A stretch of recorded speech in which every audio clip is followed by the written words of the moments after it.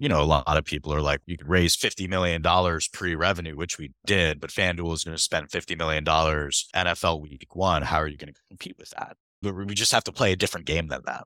Right. So I think getting brand awareness, but just as importantly, brand affinity, creating a brand that really resonates with consumers, not just with product experience, but also through original content, short form content, a lot of the things that Jake is really passionate about.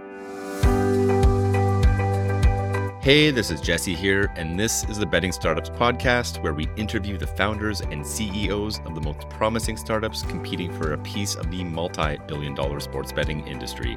It's a brand new year, and we have an outstanding episode to kick off the 2023 calendar. And speaking of it being a new year, what better time than now to make a move and find your dream role? BettingRoles.com is the largest job board dedicated to the betting, iGaming, and fantasy sports industry, with over 1,000 jobs currently open from some of the industry's top employers. It costs absolutely nothing to look at the postings and even offers free tools to help you find your dream role.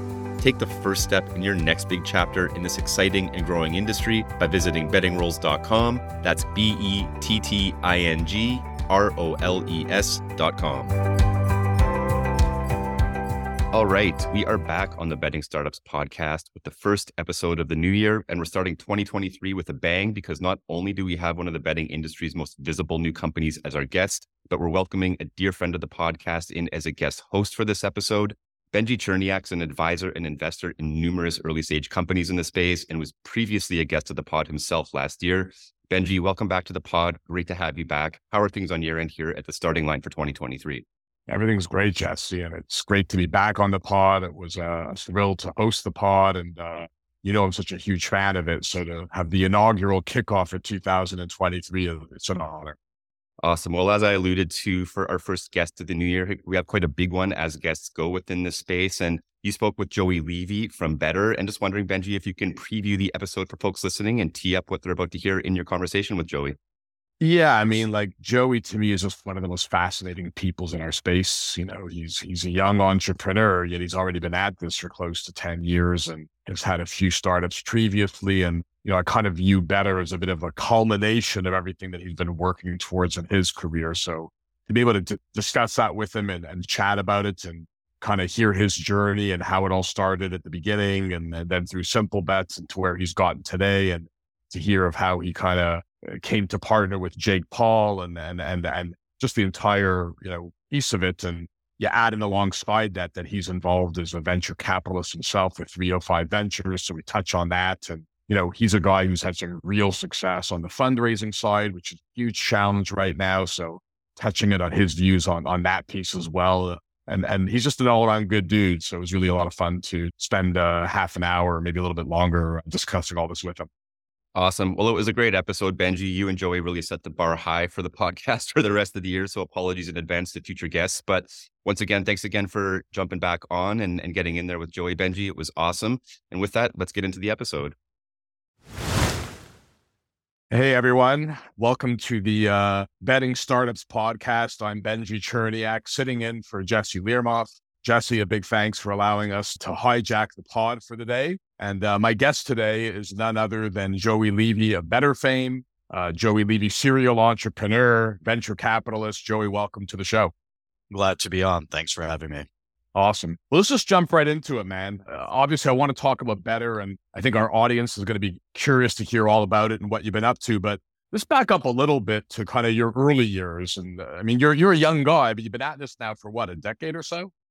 It's almost been a decade. I think it's technically been, I started Draft Pod in like 2014. So it's almost 9 years in a couple of weeks.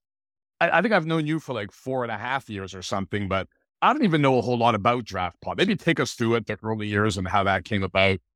Sure.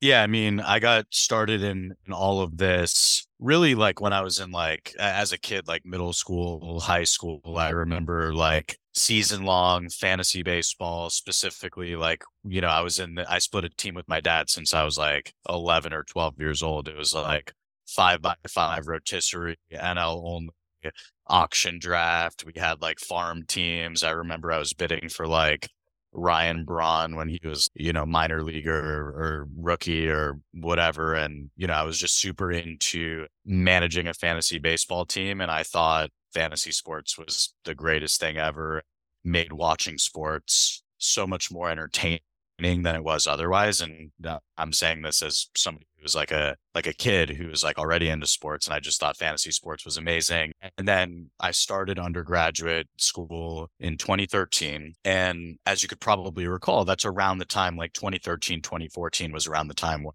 like FanDuel and DraftKings were Yeah. becoming increasingly more mainstream.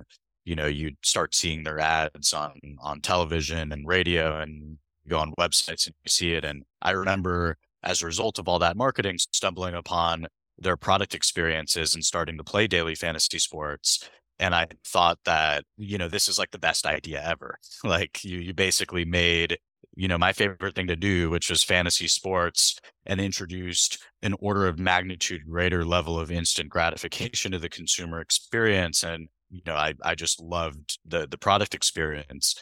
But then as I was using it more and more, I kept thinking to myself, like, I was already a fantasy sports user. Like, I was able to ultimately navigate around these salary cap formats. I had to do a little bit of research to understand like what a GPP was. It just felt very complicated and kind of clunky as a user experience. It's like this intimidating contest lobby with, GPPs and these other things that I didn't quite understand. And I was thinking to myself, like, if you weren't already like a super enthusiastic fantasy sports user, if you're not like a quantitatively focused customer who's creating some type of algorithm to be able to determine which player salaries were relatively good value relative to others, for example, chances are, you could still use this product, but there's too much friction at the point of entry. And, you're probably not going to win, right? And it just didn't feel like a user experience that was built for like a mass market casual sports fan. So, I was thinking through like, how could you potentially solve for this? And, the initial idea that I had was, well, what if we launched the first daily fantasy sports platform that kind of almost like replicated the FanDuel and DraftKings experience, but like felt like more inviting from like a design standpoint, but then most importantly, like eliminated the salary cap and enabled people to just basically pick whoever they wanted. And a lot of people thought it was a dumb idea because it's like, well, everybody's going to pick the same players. And in some cases that happened. But, if you have a lineup of like 9 or 10 players per lineup, it really only takes 1 or 2 players to be different, and you have a pretty different score, and ties would not be as frequent. So, but really my general idea, this is like, again, as like an 18, 19-year-old kid with no experience sort of thinking through business strategy and what my actual methodology was for like sequencing execution over time. I just had this like intuition that there needed to be like a simpler, more casual fan oriented experience that would, you'd be able to get some type of product market fit through understanding like, okay, we launched this thing. Do people want to bet with no salary cap? And, just kind of like see how it goes and go from there, and ultimately build a product company and brand that's synonymous with being like the place to play daily fantasy sports if you're like a casual sports fan who wasn't entering hundreds of lineups into the same GPP, and you just wanted to like use this as a platform to enhance your consumption of sports. So that's why I started DraftPod and what I was ultimately trying to accomplish at the time. And we did have some initial success. I, came up with the idea and started executing against it in 2014. So like late freshman year, early sophomore year, ended up launching the product in 2015, saw some traction. We started becoming an operator that people in the industry, knew about. And, we were experiencing some strong growth early 2015 NFL season.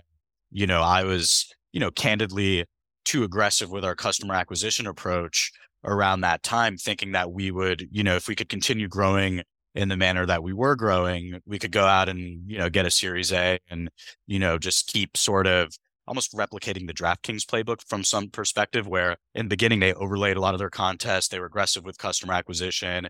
They differentiated their brand. They were able to leverage that to raise more capital to inform growth and just quickly blow by FanDuel, right? So that's kind of what we were trying to replicate. And of course, in mid to late October of 2015, you had that whole insider trading scandal between the DraftKings employee winning a bunch of money on FanDuel these headlines about the FBI investigating the category, and then ultimately Eric Schneiderman starting what was a domino effect of cease and desist letters throughout the country that really propelled the industry into what was ultimately an existential regulatory crisis, and just not even understanding, is daily fantasy sports as a category going to be something that exists a year or two from now? So as you can imagine, that Series A was not going to happen, at least not in the form that we previously thought would be possible. And that ultimately just was very difficult for the business. I mean, we raised a couple $1 million in a market where pretty much anybody that was competitive had raised a substantially larger sum of capital beyond that. So, certainly was not the business outcome that we would have liked or expected. But, for me, it was an incredible learning experience, introduced me to the industry, and ultimately what got me exposed to traditional sports betting, and realizing that to whatever extent the user experience in daily fantasy sports left a lot to be desired for the casual sports fan, the traditional sports betting user experience was even worse. I remember, first seeing a -175 +5.5, 49.5 O/U and not knowing what in the world that meant, which is ultimately what led me to start Simplebet. And that's exactly what I was going to say. Like, there's parallels. There's two parallels that I take away in that story is that, number one, you were 18 and gunslinging, and now you're a decade later, you're still gunslinging, and you had been the whole way through.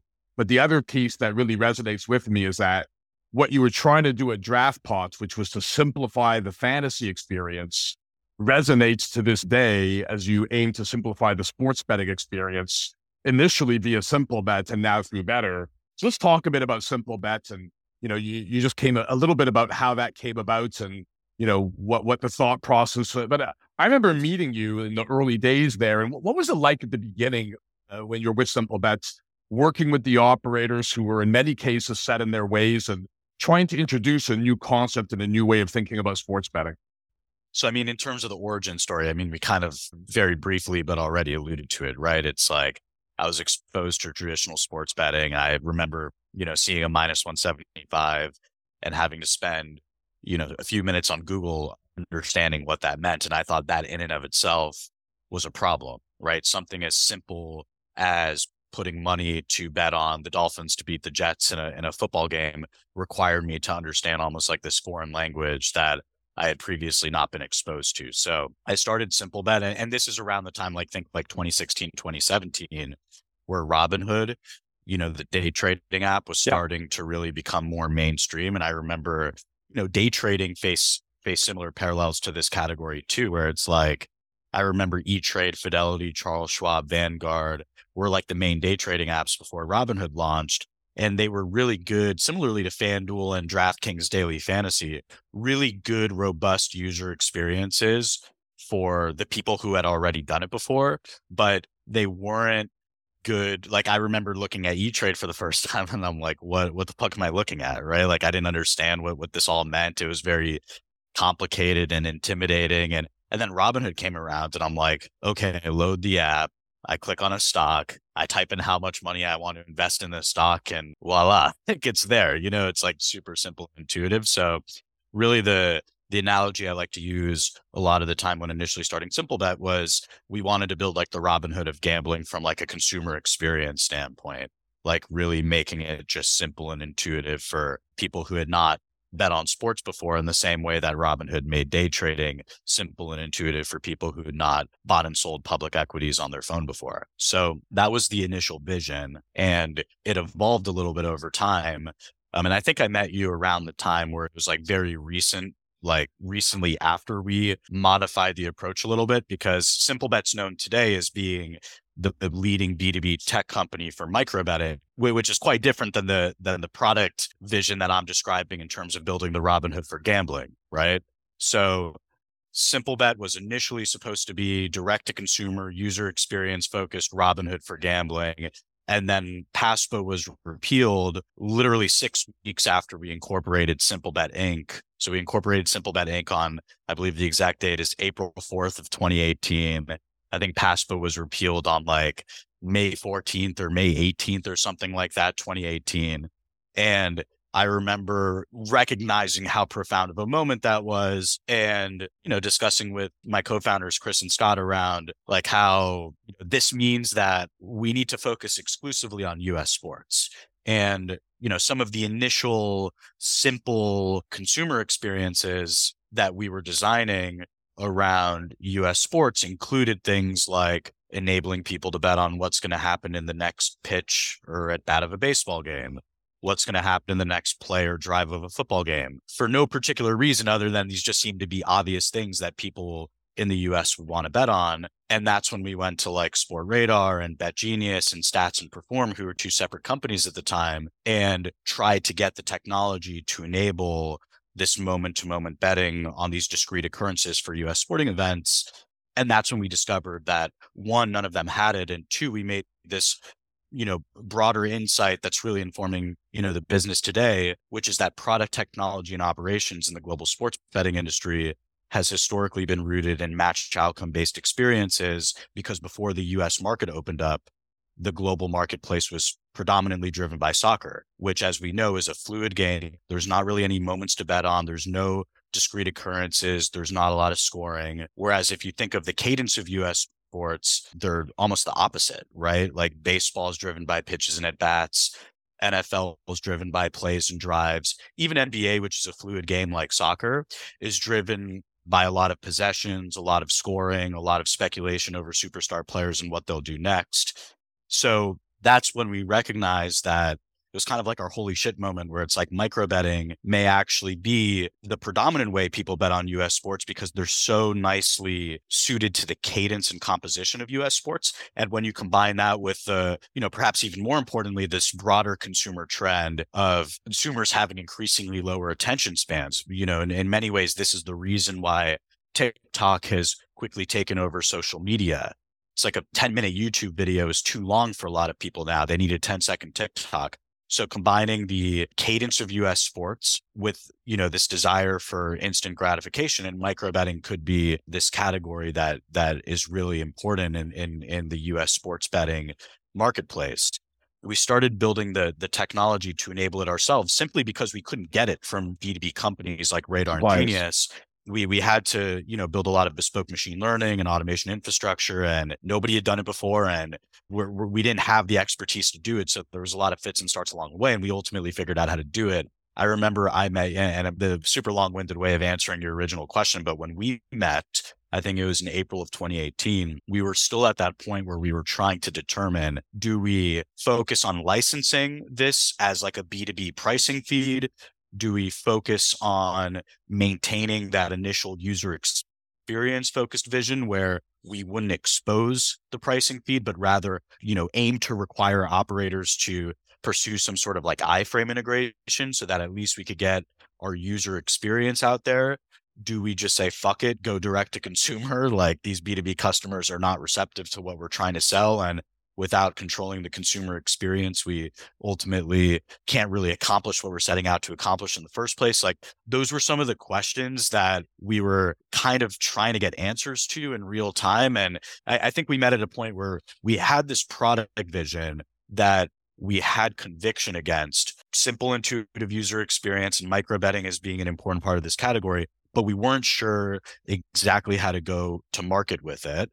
And, it was also at a time where, I don't think it was just the US sports betting category was so nascent in and of itself, right? That the category was only live for about 2 months. I think it was August of 2018 when the first sports books launched in New Jersey. So it was a period of time where it was just like, we weren't sure exactly how to go to market with it, but we knew we had something from a product vision standpoint. Yeah, but you think back to that was like right when PASPA was repealed 4 years ago. It was actually October 2018 that we met, because I think we met actually at G2E, the exact day they announced the sale. The exact day they announced the sale of Don Best is the day that I met you, actually, coincidentally. But putting that aside, at that time, and even to a certain extent to this day, but certainly back then, the focus was on getting live in New Jersey and all those additional states that they were launching into. Product differentiation and some new concepts such as micro markets must have been the furthest thing from the mind of these nascent operators that were just concentrating on getting their operations up and running. 100%. And that's why it was so challenging in the early days to get operators to just commit to doing something with us. Because while, and I think one of my advantages as an operator in the category is, you alluded to it, I now have about a decade of experience, but I'm 27 years old, right? So I have empathy with the consumer in the category. And that's one of Jake's advantages too. I mean, he's 25 years old and he really understands what the younger demo is looking for from a product and sort of content standpoint. But, I'm sitting there with a ton of conviction behind what we're doing, seeing that none of these other operators really offered micro betting. They didn't offer these user experiences. I'm thinking to myself as like a very naive 22 or 23-year-old, like, why are we not breaking through here? Because it just felt obvious that this is what the market would ultimately look and feel like. But then over time, I gained a greater appreciation for, the understandable business dynamics that were at play here, which is, this is a brand new market. We don't even know what like the uniform regulatory frameworks are going to look like in these different states. And there's a lot of data that suggests that if you're a day one operator in these jurisdictions, you're going to be a market leader if you have a product that's halfway decent. So I totally understand in retrospect why these operators like FanDuel and DraftKings and at the time William Hill, which ultimately, Caesars and BetMGM were just sort of maniacally focused on state expansion, brand awareness, customer acquisition, and punting product innovation and differentiation for some point in the future. Like, I totally get it. And if I were them, I would very possibly have done the same exact thing, right? So go ahead. But now we're getting market acceptance of micro betting and we're seeing adoption. And, you guys have broken through on the simple bet side to some major clients over the last couple of years. And yet, despite all that, despite the fact that the pendulum has begun swinging in the right direction for you guys at simple bet, you made the decision to migrate off and start Betr. So what led to that decision? And I want to talk, of course, about, the dynamic of how it came to be that you partnered with Jake Paul. Maybe take me through all of that as to what led you to start Betr. How did that come about? How did Jake Paul come into the mix? So I think that's something that's really interesting to me. Yeah. So I think just to kind of piggyback off the last point around like what the operators have been prioritizing to date, you almost have, I think, this innovator's dilemma dynamic within this category where the operators that really matter, right? DraftKings, FanDuel, BetMGM, Caesars. I think Fanatics is going to matter. And I haven't seen Fanatics as product, but let's just assume for a moment that it's going to be a sports book that, to a large extent looks and feels like what you currently see on the market, which I think is probably going to be the case given I believe they're using, Melco and some of the traditional B2B platform companies that power these other operators. I think Hard Rock will probably matter too. So let's say those are the ones that matter. Talking about businesses that all do many billions of dollars in annual revenue. They already have market access. They have brand awareness. For them to fundamentally change the look and feel of their product experiences away from the minus 175 money line plus 5.5 point spread, the over-unders, the spreadsheet-like interface that traditional sports bettors are accustomed to, for them to change that on a fundamental basis is arguably more risky than it is beneficial, right? You really need to have a lot of conviction behind a differentiated product approach in order for that differentiated product approach to make sense, because these businesses are now in a position where they made the initial investment in state expansion, market access, customer acquisition, et cetera, et cetera. They made that investment. So, all they got, they have the foundations in place. They just got to turn on more states and they're all getting more efficient as businesses. And I think all are probably going to be successful. Not all everybody in the category. I'm talking about the leaders right now. I think most of them will probably be successful and find a path to profitability and, they'll do well. Right. So my point is, I don't think any of them are really in a position to launch a fundamentally different consumer experience. Now, if you really zoom out, though, you have about 2 to 3 million monthly active users in the category between what FanDuel and DraftKings are reporting. And you have about 150 to 180 million gambling age sports fans in this country, all of whom I'd be willing to bet have, heard of FanDuel or DraftKings by now. They advertise as if they were car insurance companies, but there's a big gap between what I think the ultimate TAM is and the current state of MAUs in the category.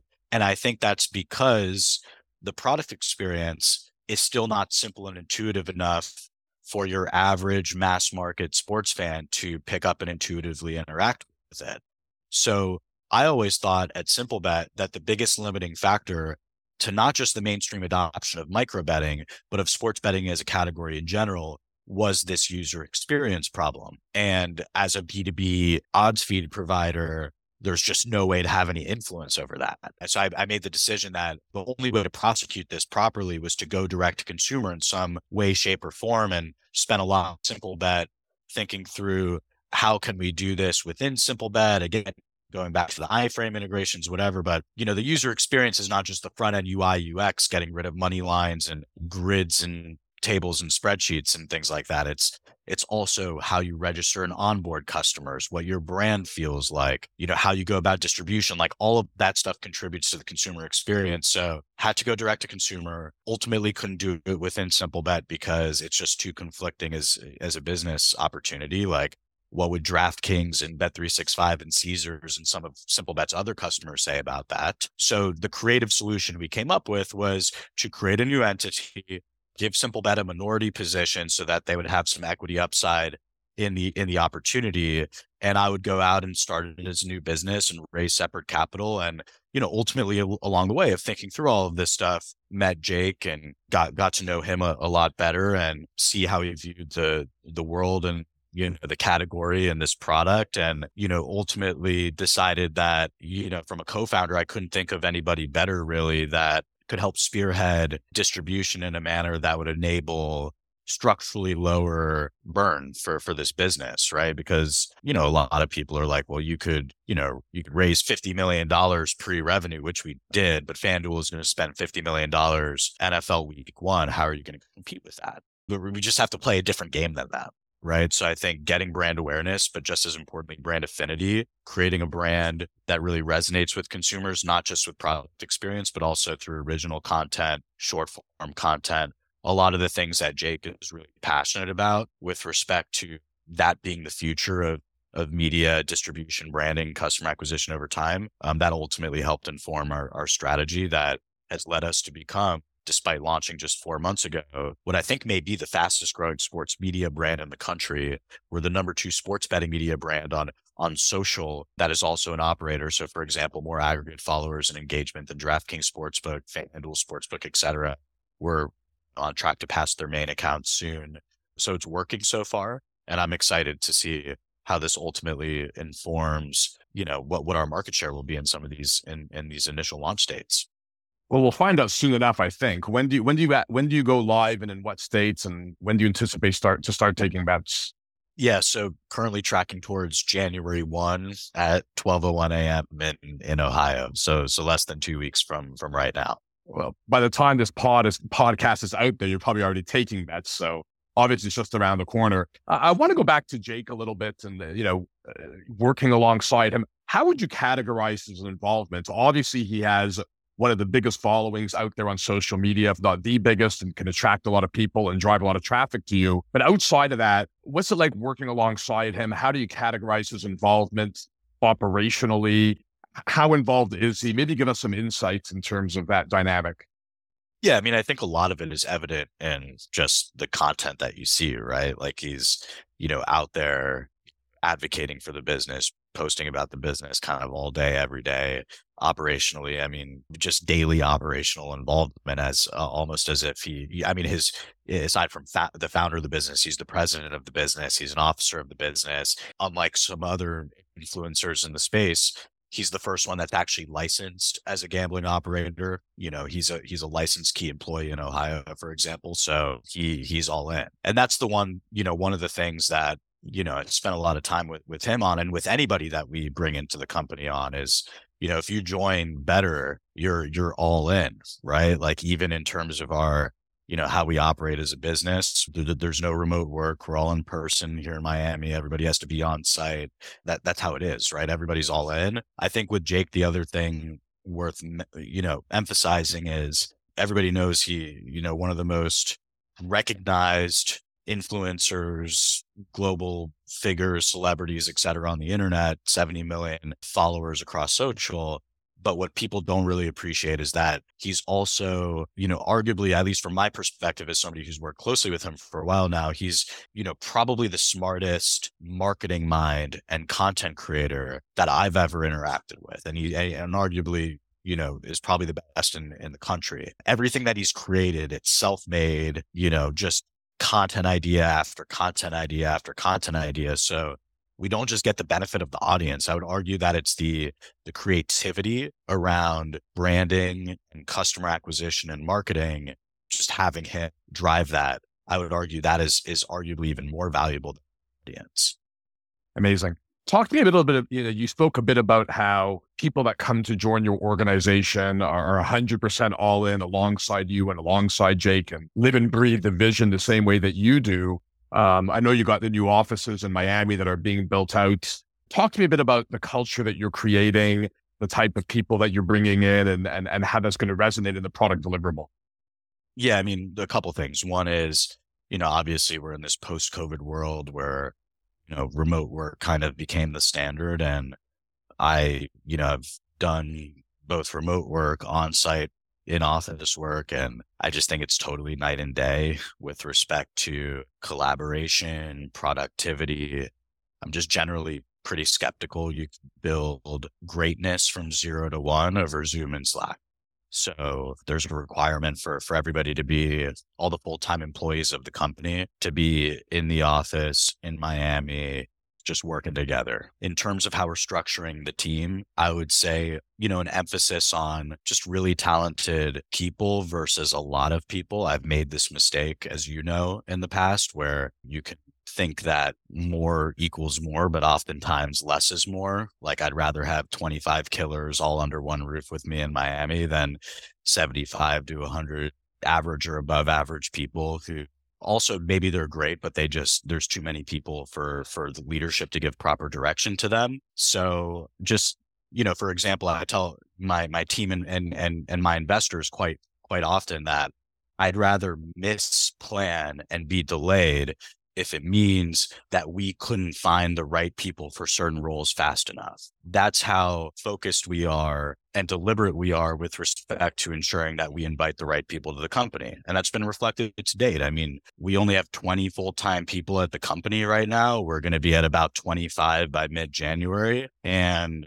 despite a relatively small team, because as you know, most of the operators in this category have hundreds or thousands of employees. We have 20. We're on track to be a day one operator in one of the nation's most important states before some multi-billion dollar companies that have tens of thousands of employees that have announced their intentions of entering the category. And I think that's a testament to just what you could get done with a small group of people that work well together and share the same vision and kind of know what we need to do to execute against plan. Amazing. Yeah, look, I think that a lot of eyes are on you guys now that you get ready to launch, and we're running a little tight on time here, but I just want to jump into a couple of other topics real quick. And, Sure. Alongside all of this, you have 305 Ventures. Maybe really quickly, tell us what that's about and, and how that in some ways has played a role in helping what you do at Simplebet and now at Betr. And as you think about raising funds and raising capital, I'm going to want to talk about that a little bit quickly as well.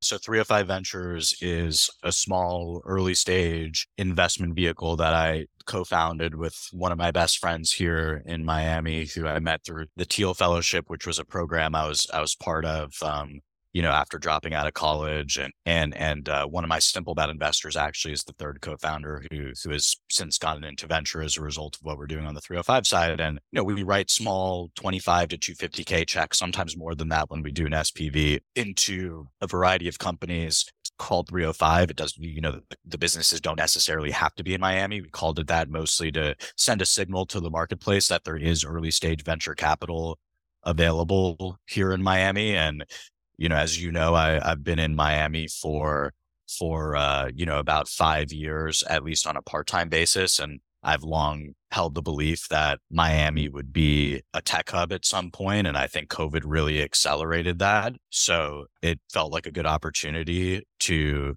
build a venture fund that was synonymous with the city, and, to whatever extent we could play a small role in accelerating the city's, tech scene, we're happy to do so, and we think we've done that. In terms of how this has, benefited the operating businesses, I would say that being an investor, being on the other side of the table is actually very helpful when thinking through how to operate a business. Like some of the questions that were being asked of me when I was raising money before I was an investor, I got a newfound appreciation for as an investor because I found myself oftentimes asking those same questions.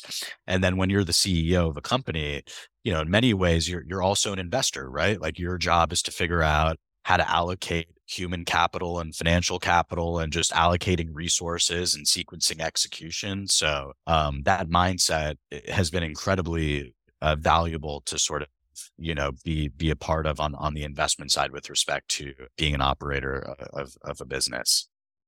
So I think a lot of the folks or some of the folks listening to this podcast themselves have startups. And look, you've been on the other side back when you were starting out with Draftpots, where you're going out and doing those first initial raises and trying to get that seed capital to fund your first few months of operations. And you throw into it right now that we're facing a pretty tough economy. And obviously you guys have something rolling here and have some good people around you and have the benefit of some great investors that you're working with. But what advice do you have for some of the folks who are, and you're investing in some of these startups as well, via 305, that are in early stage and trying to get that first $500,000 raise to get from zero to first base so they can grow from there. And having been around the block and done this a couple of times, what advice do you have for those entrepreneurs that are starting out, that are in a tough economy, and that are thinking about how to scale their business while they're having difficulty raising capital? What suggestions would you give them?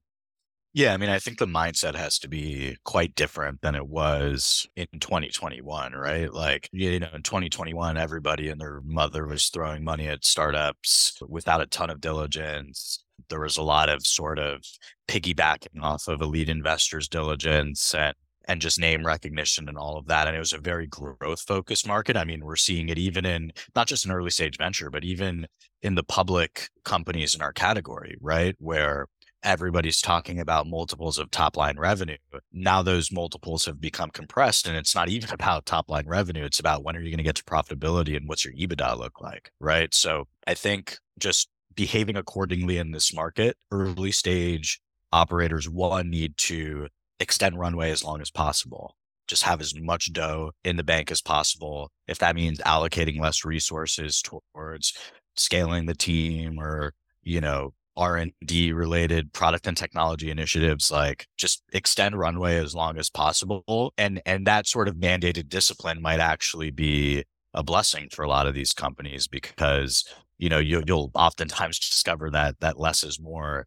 And you could get a lot done with a small group of people that really, know what they're doing and what they need to accomplish. And so, yeah, just extend runway and be super transparent and communicative with your investors. I mean, I've seen a lot of situations where when things are great, founders are super happy to be communicating with investors all the time. But then when things are not great, they all of a sudden you haven't heard from them for 6 months, right? So I think getting into a regular cadence of monthly or quarterly investor updates, regardless of market conditions, regardless of execution, I think, at the early stage, you're really betting on the entrepreneur to fit, right? And if you need to raise more capital from existing investors and potentially new investors to extend the runway and enable you to figure it out, you first and foremost need to, establish a level of credibility with your investors and just, being transparent, particularly in times of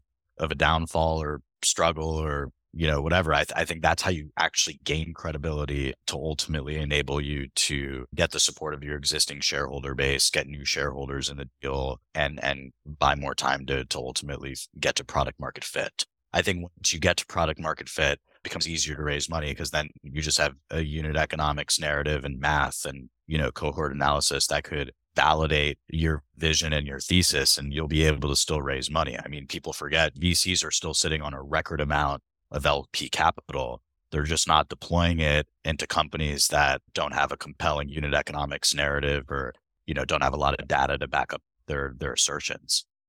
And I will say that again, I've known you for 4 or 5 years or so, but I think you walk the talk as it pertains to the transparency piece. I've always known you to be a person who is exactly that, and you do things with integrity. And I think it speaks to the leadership position that you're in now and the team that you're building and working alongside some fantastic leading global influencers and everything else. And, we'll wrap it up here, but really quickly, I know that you have tons of people trying to reach out to you and your time is limited. I'm not going to ask how can people get in touch with you, but for people that want to either work for Betr or collaborate with Betr in some capacity, what's the best path for them to do so?